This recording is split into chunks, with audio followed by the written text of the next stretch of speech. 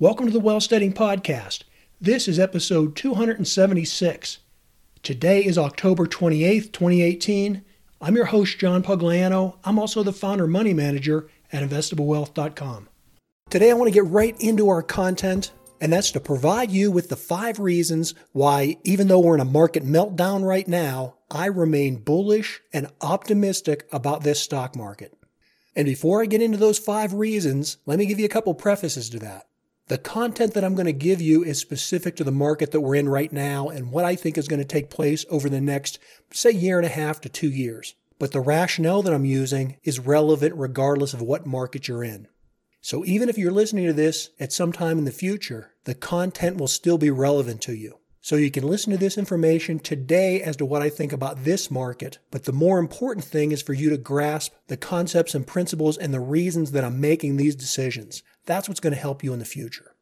The other thing I want to mention is that I've been very optimistic this year, but what I want to emphasize is that I'm not a perma bull, nor am I someone that believes in buy and holding. I do believe in active trading.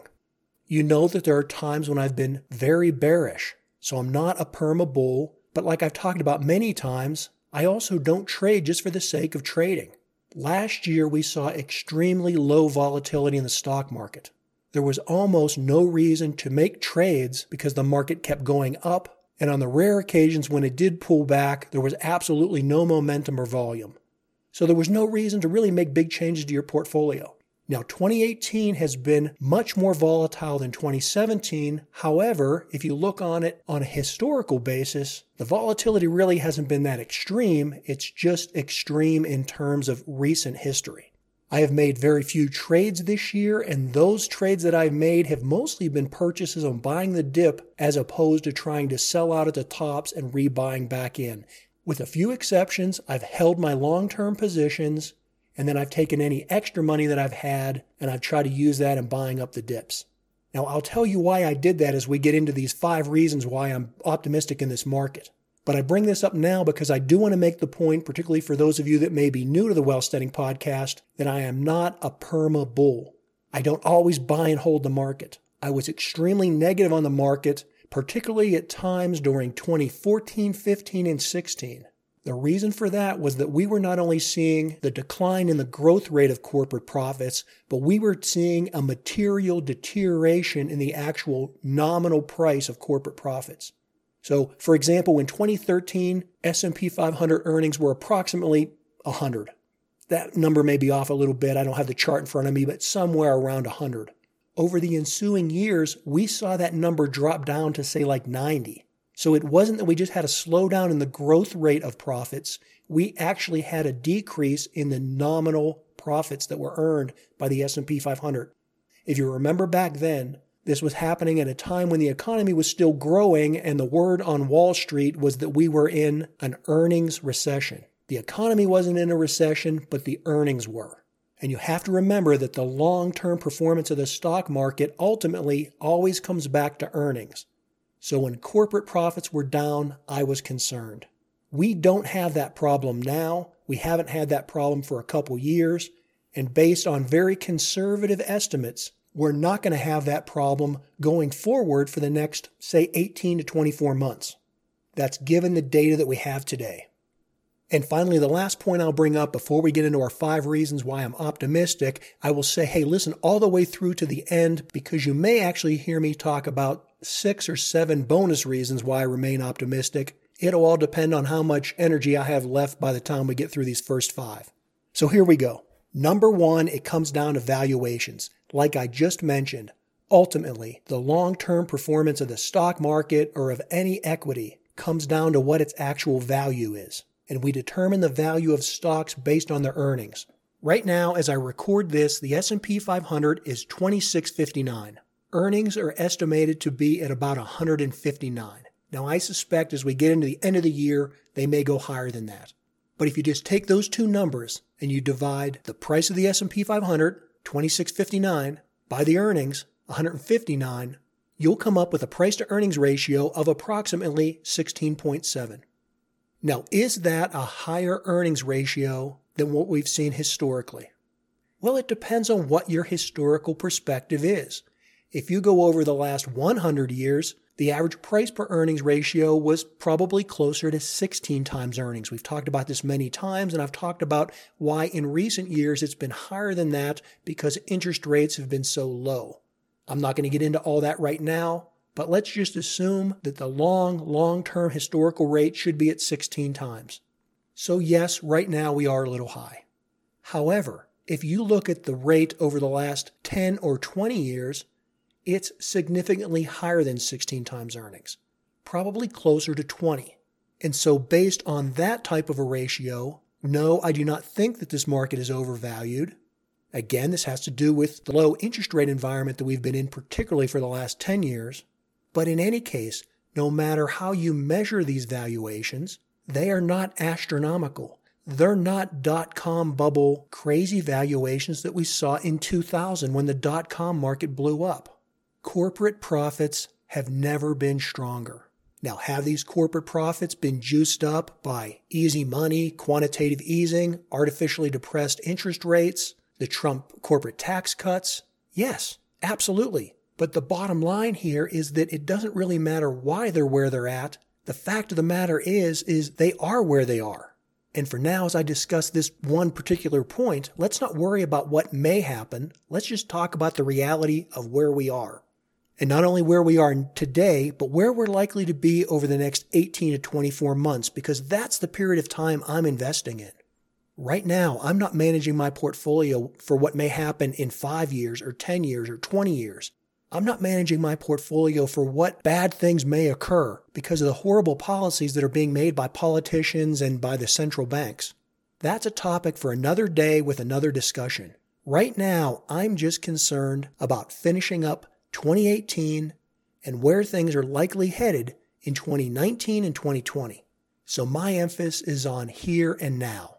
And when I look at here and now, and I look at where profits are likely headed using conservative, realistic earnings expectations for the future, and these rates are actually declining, they're not going up, that's because a lot of the stimulus that's been in this economy, because of low interest rates, because of quantitative easing, because of stimulative fiscal policy, because of the Trump tax cuts, those effects are diminishing and petering out as we get farther away from them. And so while corporate profits went up 20% this year, they're only likely to go up 10% next year and maybe 6% in the following year. And that's irregardless who wins the midterm elections, right? The budgets are set. The regulatory environment is what it is. It's not going to change drastically in the next 18 months. And these numbers that I'm giving you are also based on the fact that no new policies come out that further create more stimulus. And we just don't know. There could very much be more stimulus coming. But we also have to work with what we have. And from an earnings estimate perspective, what we have is that in 2020 is that S&P 500 earnings will very much likely be at least 185.4. And so for those of you that are petrified about what's happening in the market today, let's just look at the price of the S&P 500 again. It's at 26.59. If you divide that number by the very realistic earnings that we're likely to see in 2020, that drops the forward price per earnings ratio of the S&P 500 at today's price down to about 14.3. Looking at where earnings are likely to be in the next 18 to 24 months, today's price of the S&P 500 at 26.59 leads me to believe that stocks are on sale today. The number two reason that I remain optimistic about this stock market is that the challenges that we face are not existential, but they're simply based on policy. Right now, the price of oil is where it's at, not based on the reserves of oil that are in the ground and our ability to get it out at an affordable market price. But they're where they are because the Trump administration is placing sanctions on Iran, and that's driven up the price of oil. And even with that, you've seen the price of oil come down significantly in the last couple weeks. But the only reason they got up to the levels they did was because of pending sanctions on oil production from Iran. If you want to look at that a little farther, you can even look at the country of Venezuela, which oddly enough has among the largest oil reserves in the world, but their government is so incompetent and their economy is so ineffective that they can't get that oil out of the ground. Now, that's not going to last forever. Eventually, Venezuela will work out its issues, and that oil will come back onto the world market. Likewise, eventually these policy decisions with Iran will change and that Iranian oil will come back onto the market. So oil prices right now are not higher than they normally would be because of market reasons that we're running out of fossil fuels. It's the contrary. We have plenty of petroleum reserves. We simply have policy decisions which are restricting the supply. The same can be said with Federal Reserve policy. Right now, there's a lot of fear and worry that the Federal Reserve will continue to raise interest rates, that that'll cause the yield curve to invert, and that that'll not only squelch the economy, but it'll crash the stock market.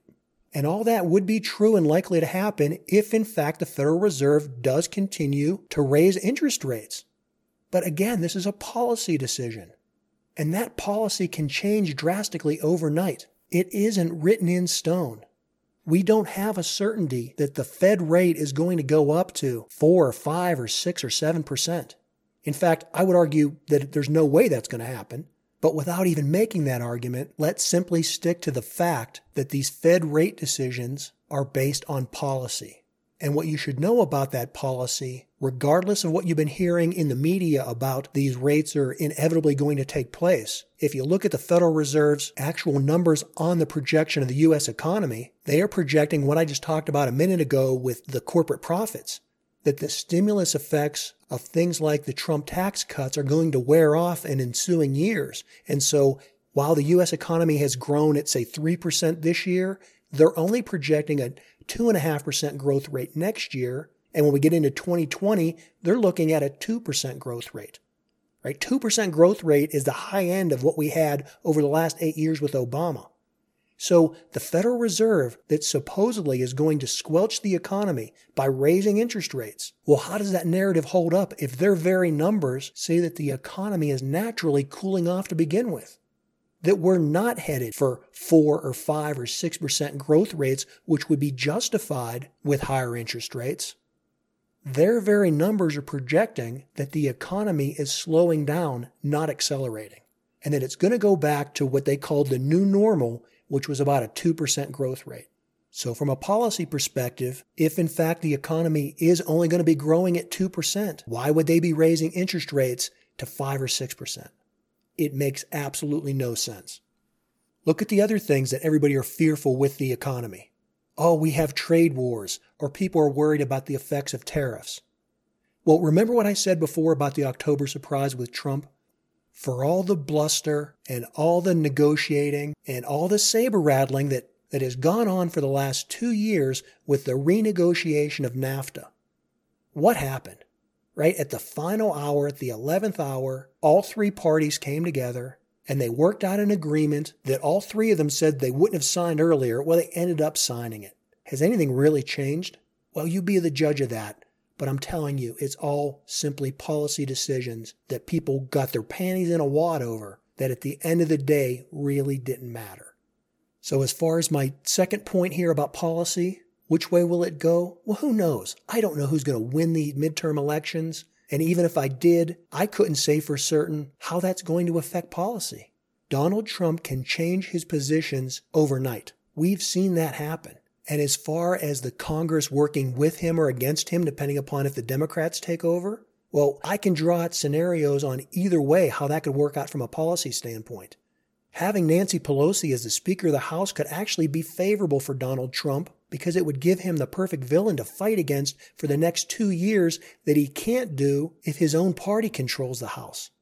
But the point I want to emphasize here is that we are not experiencing existential threats like we did in previous crises. In 2000, when the dot-com bubble blew up, it blew up because corporations were not making profits. It wasn't a matter of policy. It was a matter of the cold, hard facts that you had companies that weren't earning any money. That's not the case today. In 2008, when Lehman Brothers went bankrupt, that wasn't over policy decisions. It was because the corporation had no money. There was a liquidity crisis. Likewise, when people were walking away from their mortgages, you can argue that the reason they did was based on policy, but the actual fact of the matter, the reason they were walking away from their mortgages and the reason that caused a collapse in real estate prices At that point, it had nothing to do with policy. It had to do with the realistic fact that people were refusing to make good on their mortgages because they felt the valuations of their properties were not realistic.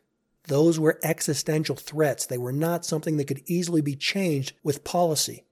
Policy eventually did overcome those problems, but it took about 8 years and trillions of central bank dollars to compensate for that existential threat.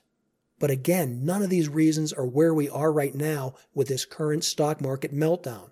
Right now, prices are depressed in the stock market because people are afraid of what might happen, what policy changes may occur, whether more tariffs are imposed, or whether interest rates go up. These are all fears of policy decisions that may or may not occur, but they're not existential, realistic fears of what's really occurring.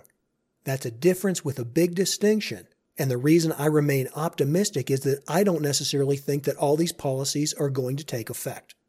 Now let's go on to number 3. And my third point is the corollary of my second point. You see, we may have all these policy decisions that people are worried about, but the fact of the matter is, we are living in a period of abundance. Right now, we are living through a period where we have abundant energy supplies. Right now, we have an abundance of virtually all the natural resources we need, from petroleum to copper to iron ore. Pick any commodity you want.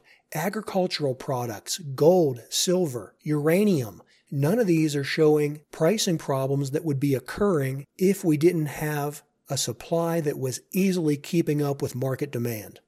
We have an abundance not only of natural resources and energy, but we have an abundance of technology. And in fact, the reason that we have the abundance in natural resources is because of our technology.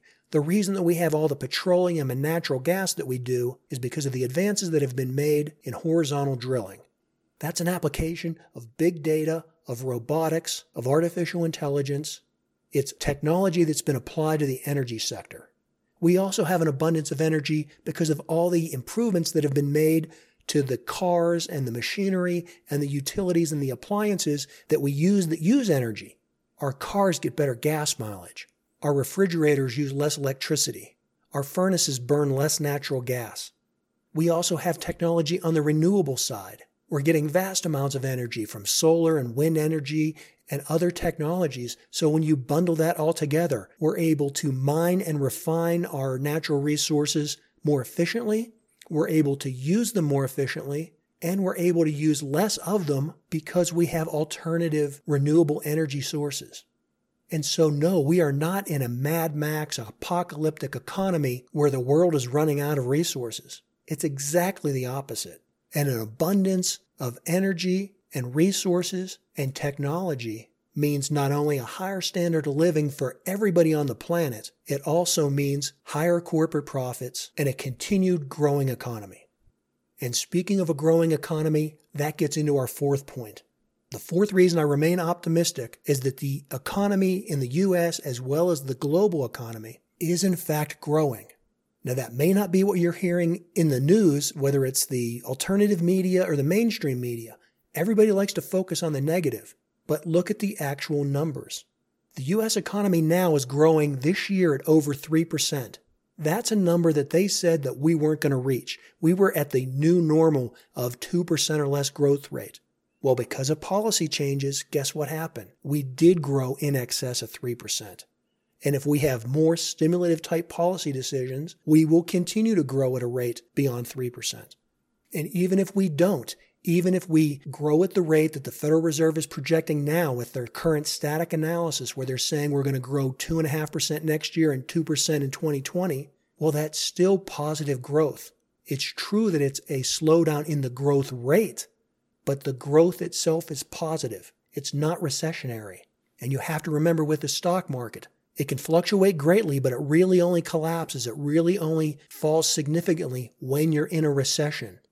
So from a U.S. perspective, whether we do or don't get more positive policy decisions that create and stimulate the economy, even if we just go back to the 2% growth rate, that's still a positive number from where we are today. It's still advancing the ball of the economy. And looking globally, we're seeing the same thing happen. Japan and Europe have just started to grow over the last couple years for the first time in more than a decade. Now, they're not growing at huge rates. They're not growing as much as the U.S., but they are growing. They are at least moving in positive territory. And when you look at large developing markets like China and India, yes, again, their growth rates have slowed down, but they're still growing at a substantial rate. China, with a population of more than 1.5 billion people, they're growing at 6%. When you factor that against their population, that accounts for a substantial growth in the global economy, just on a per capita basis. And India, with even more people, is growing even more rapidly. India is growing at 8%. The growth in those countries is going to continue regardless of the outcome of the midterm elections. One reason I've been so upbeat and positive about growth in international markets is because they're out of favor right now with mainstream Wall Street. The Chinese stock market price per earnings ratio is something like 11 times earnings. Think about that. This is an economy of 1.5 billion people with a growth rate of 6%, and the premium for owning that stock market is only about 11 times. I think the stocks in China as well as the stocks in the emerging market are on sale, even with the projected subdued growth rates. Look at the emerging markets in general. Right now, they're only growing at about the rate of the U.S., maybe a little larger. That means that those people's purchasing power is increasing as well as their consumption rate. And so they're buying more shoes, and they're buying more cosmetics, and they're buying more cars, and more houses, and more cell phones. And that translates not only into growth, but into substantial growth. Nominal growth that can far exceed anything that can come out of developed markets like in the United States or Europe, with our population bases of only, 320, 350 million, depending upon which geographic area you're looking at in the developed market. It pales in comparison of the 4 trillion people that are every day increasing their standard of living in the emerging markets. That's growth that's going to take place in nominal terms that will far exceed any amount that we've ever seen in the history of humanity. Now, finally, number 5, and this comes back to the policy decision of the trade war. I think the trade war and the threat over tariffs is being way too much hyped in the media. Again, these are just policy decisions. Even if there is a trade war, even if Trump imposes 25% tariffs on everything that's imported from China, how much of an impact will it really have? Well, I'm not going to deny that it won't have an impact, but I don't think it's anywhere near the hysteria that's being talked about in the media.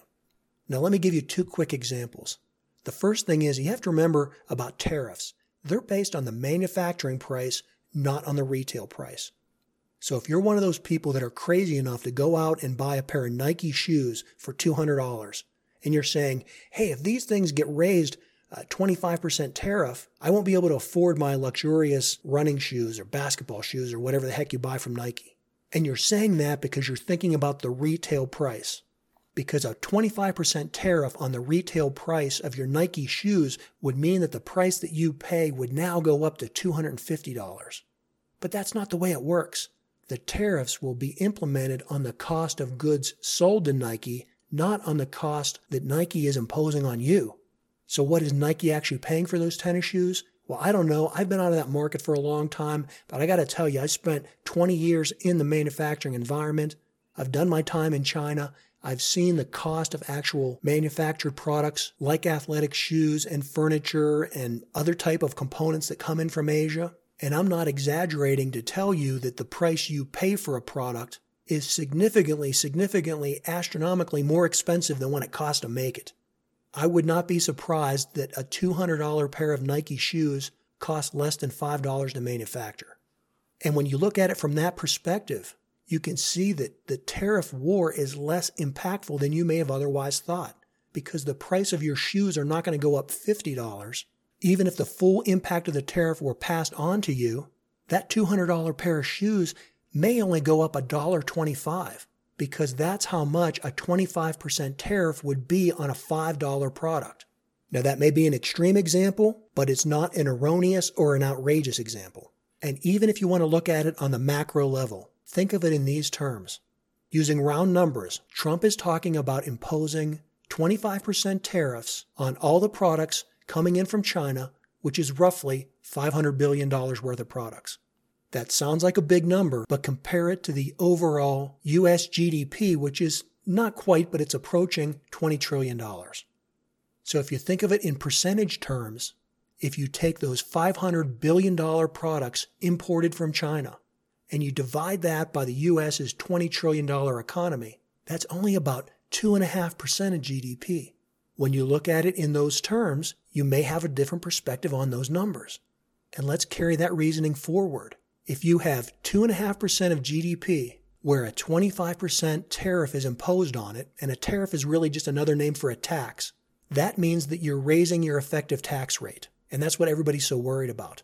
But how much are you actually raising it?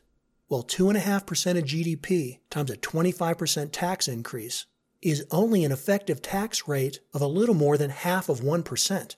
It's about 0.652%. Even if that was all absorbed by corporations and they pass none of those extra additional cost of tariffs onto consumers, that means that they would have to absorb somewhere around, rough numbers, $125 billion of new taxes. Well, that's peanuts in comparison from the corporate tax cuts that they just received. The tax reform that's just occurred over this past year, it's lowered the corporate tax rate to about 21%. Prior to these tax cuts, the U.S. corporate rate was 35%. That was a rate that was totally uncompetitive across the entire global business place. That's a nominal real rate reduction of 14%.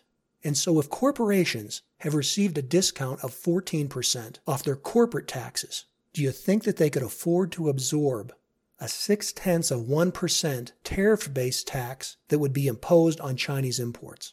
I think they can. When you look at these tariffs and this trade war from that perspective and take the hysteria and the media hype away from it, I think you'll see that it's much less of an impact on the economy than what it's being made out to be, and that's, again, why I remain optimistic on this stock market. Well, I've gone really long in this episode, but let me finish up with 2 quick bonus reasons why I remain optimistic. The number 6 reason is from a contrarian standpoint. Virtually everybody else is negative on this market. And so if everyone else is negative, and if they're negative from more of an emotional-based argument than a rational-based argument, in that case, I think that it makes sense to take the other side of that trade and be very optimistic. If my contrarian view is right, that means that this market is oversold and stocks are on sale. Now, from a final 7th point, I've gone back and looked at some historical comparisons, and not only in looking at policy decisions and who was in the White House and things of that nature, but also looking at the impact of what was happening with the rapid change in technology and in particular in global geopolitics. And I know there's been a lot of comparisons between the Trump presidency and other presidencies, but I'll tell you the one that I found the most relevant is comparing Trump to Bill Clinton, factoring in the major advances made in technology. And in Bill Clinton's day, that had to do with computers and the information age and the amazing advances that were made in things like the internet and telecommunications. That can compare to what's happening now under Trump's presidency. And this has nothing to do with either Trump or Bill Clinton. It's just what's happening with technology while they happen to be in office. But right now, we're seeing similar advances taking place with technology when it comes to automation and robotics. And those effects are going to be on scale to what we saw with the technology that took place in the 1990s, if not exceeding it. The other thing is the rapid change that we're seeing in geopolitics. Again, in Bill Clinton's day, that had to do with the ending of the Cold War, the collapse of the Soviet Union, and resulting in the U.S. being the sole superpower, and the literal opening of all global markets. Today's effects in geopolitics are not as dramatic, or at least they're not right now. They could be leading to that, but they're extremely significant. And it's not only what's happening in the United States with the talk of America First policies and the election of Donald Trump, but also what you're seeing across the globe with things like the Brexit and the loss of influence from the OPEC nations. When you look at technology and geopolitics from that angle, I think some definite parallels can be made between Bill Clinton and Donald Trump. And in fact, I've recently put up a video over at YouTube where I've showed the comparison between Bill Clinton's first 2 years in office and Donald Trump's. And though they're not exact, they are eerily similar. And the point I make in that video is that while both of those first 2-year terms we saw some real dramatic and volatile moves in the stock market, Had you gotten negative and sold during Bill Clinton's first 2 years in office, and there were plenty of reasons to do that, and don't forget, he lost big time in the midterm elections that year, 1994. But what ultimately happened, because of the rapid increases in the change in technology and the shift in global politics, during the 8 years of Bill Clinton, the S&P 500 went up over 400%. There were a lot of reasons to panic and sell during that time, but if you held on, you would have made significant profits. Now, I'm not saying that the next 6 years are going to produce those same results, but what I am saying is what I started out in the beginning of this episode saying, and that's over the next 18 to 24 months, this stock market is positioned to grow. And if it grows at the rates that the analysts are using now, and if valuations hold up to the high levels that they've been over the last 10 to 20 years, then you're looking at an S&P 500 that in the next 2 years could be somewhere in the range of 3,300 to 3,700. Those are some big numbers. I don't know if it'll work out that way, but it's certainly within the realm of possibility.